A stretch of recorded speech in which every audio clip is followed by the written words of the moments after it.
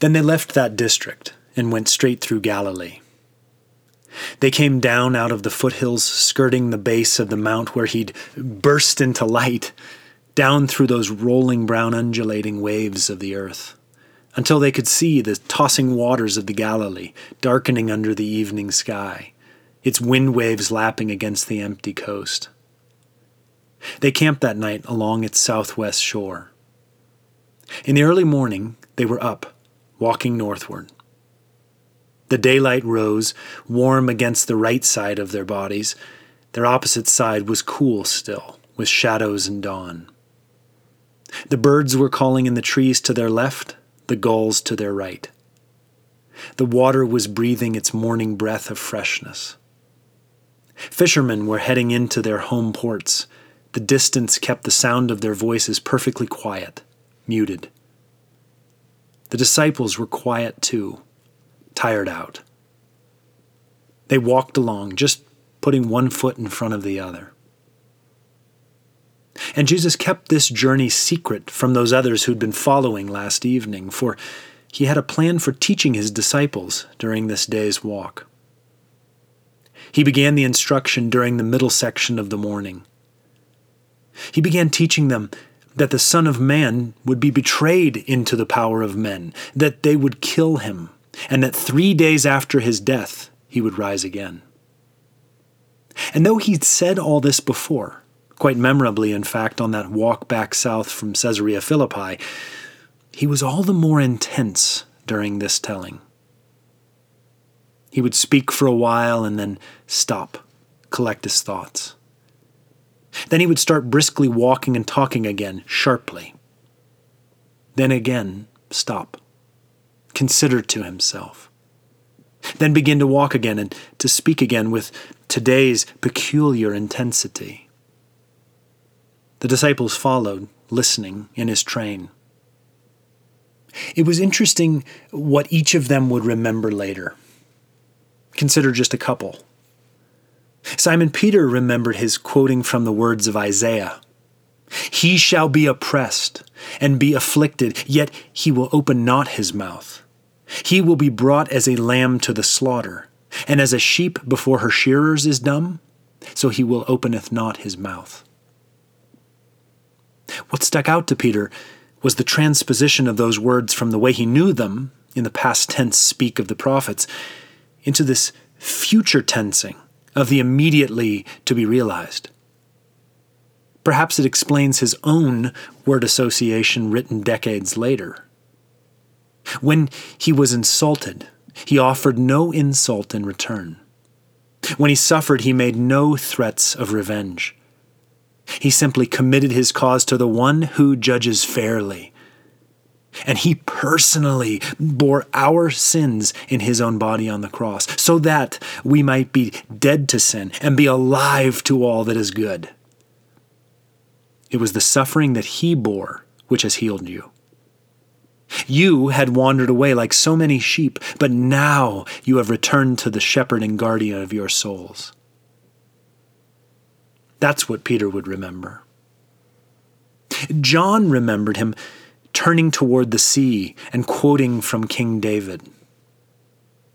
I am poured out like water, and all my bones are out of joint.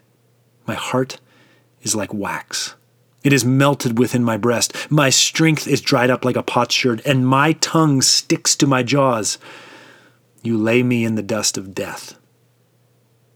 For dogs encompass me. A company of evildoers encircles me. They have pierced my hands and feet. I can count all my bones. They stare and gloat over me. They divide my garments among them, and for my clothing they cast lots. Then he grew quiet and whispered the final refrain. All the prosperous of the earth, eat and worship. Before him shall bow all who go down to the dust, even the ones who could not keep him alive. Posterity shall serve him. It shall be told of the Lord to the coming generation. They shall come and proclaim his righteousness to a people yet unborn, that he has done it. All of this would come to mind for John months later as he stood beside the ladies, saw what happened, and heard those final words. It is finished. Today, John walks along in silence, pondering. For they were all completely mystified by his saying about a resurrection, and yet were afraid to question him about it. They were afraid because of the way his voice sounded saying all these words. They were afraid because they were afraid of looking stupid in front of the others. So after a time, he walked off, far ahead, and they let him have some space, some time to himself. They lingered back and walked at a pace that suited their mood. And in this way, they came to Capernaum. They arrived into town in the early evening. They walked around the western edge and directly up the path that led to the house of Simon Peter's wife and mother-in-law. The view to the east was mellowing with the coming darkness. The night would be still and cool. And when they were indoors, he asked them, "What were you discussing as we came along?" He asked this question with a half smile. They were silent. They took off outer cloaks and unshod feet with an air of, "What was that? I didn't catch that," for a moment or two. You see, on the way, they had been arguing about who should be the greatest, i.e., who would hold which role in the kingdom of heaven. Or in other words, they imagined the kingdom of heaven to be precisely like the kingdoms of earth, earthbound, powerless, somewhat silly. Their minds were trapped in the trappings of the known and already seen. Their overall view continued to be limited. Jesus sat down and called the 12. They crossed the room silently and took their places in a circle circled around him. He regarded them for a long, long moment. And he said to them, "If any man wants to be first, he must be last and servant of all." He leaned back, reaching toward the windowsill. He took up a clay cup he had set there and took a slow sip of the new wine. Then his eyes brightened. The door had opened. In was coming a family from just outside Capernaum. The youngest son of this family was a favorite of his. Jesus beckoned him to come over. Then he took this little child and stood him in front of them all, and putting his arms round him, smiling, near breaking into laughter, said to his disciples, "Anyone who welcomes one little child like this for my sake is welcoming me. And the man who welcomes me is welcoming not only me, but the one who sent me." He gave the boy a tight squeeze, spoke a blessing under his breath, and then let him run across the room back to his mother. The disciples were considering what he'd said. He always enjoyed their looks of such deep consideration. Then John said to him, "Master, we saw somebody driving out evil spirits in your name, and we stopped him, for he is not one who follows us." The partisan spirit, the everlasting curse of the desire to denominate around Jesus, was unnoticed by the one who spoke this. But Jesus replied, "You must not stop him.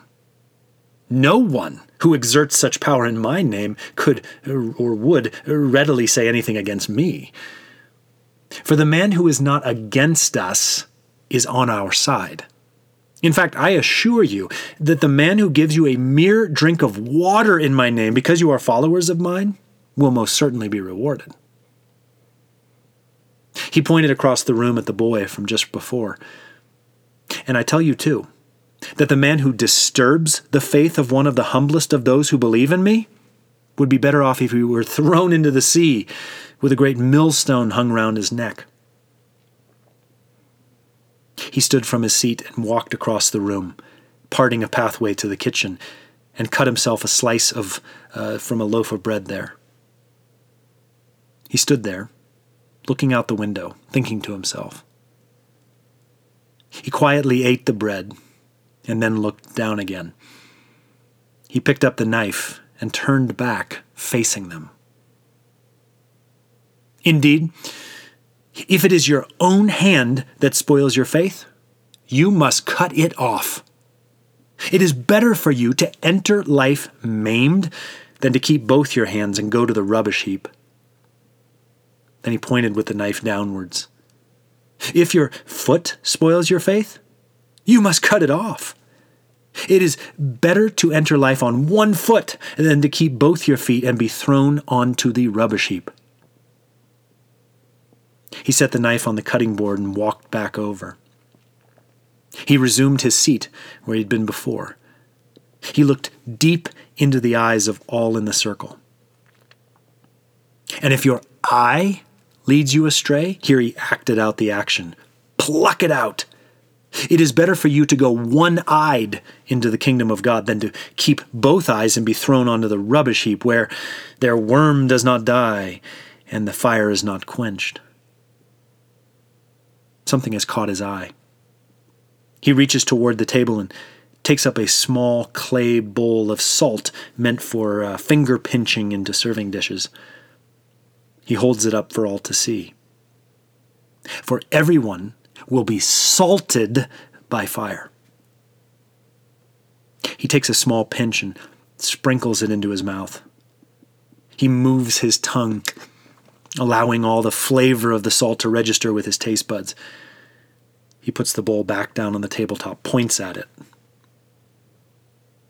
Salt is a very good thing. But if it should lose its saltiness, what can you do to restore its flavor? He stands to his feet and leans over toward his little audience, pointing at them with 2 fingers extended. He says to them, "You must have salt in yourselves and live at peace with each other." Within the hour, they'll be having dinner together on the hillside veranda. It was a lovely night. The stars were especially brilliant in the sky over the sea. The moon was now at crescent.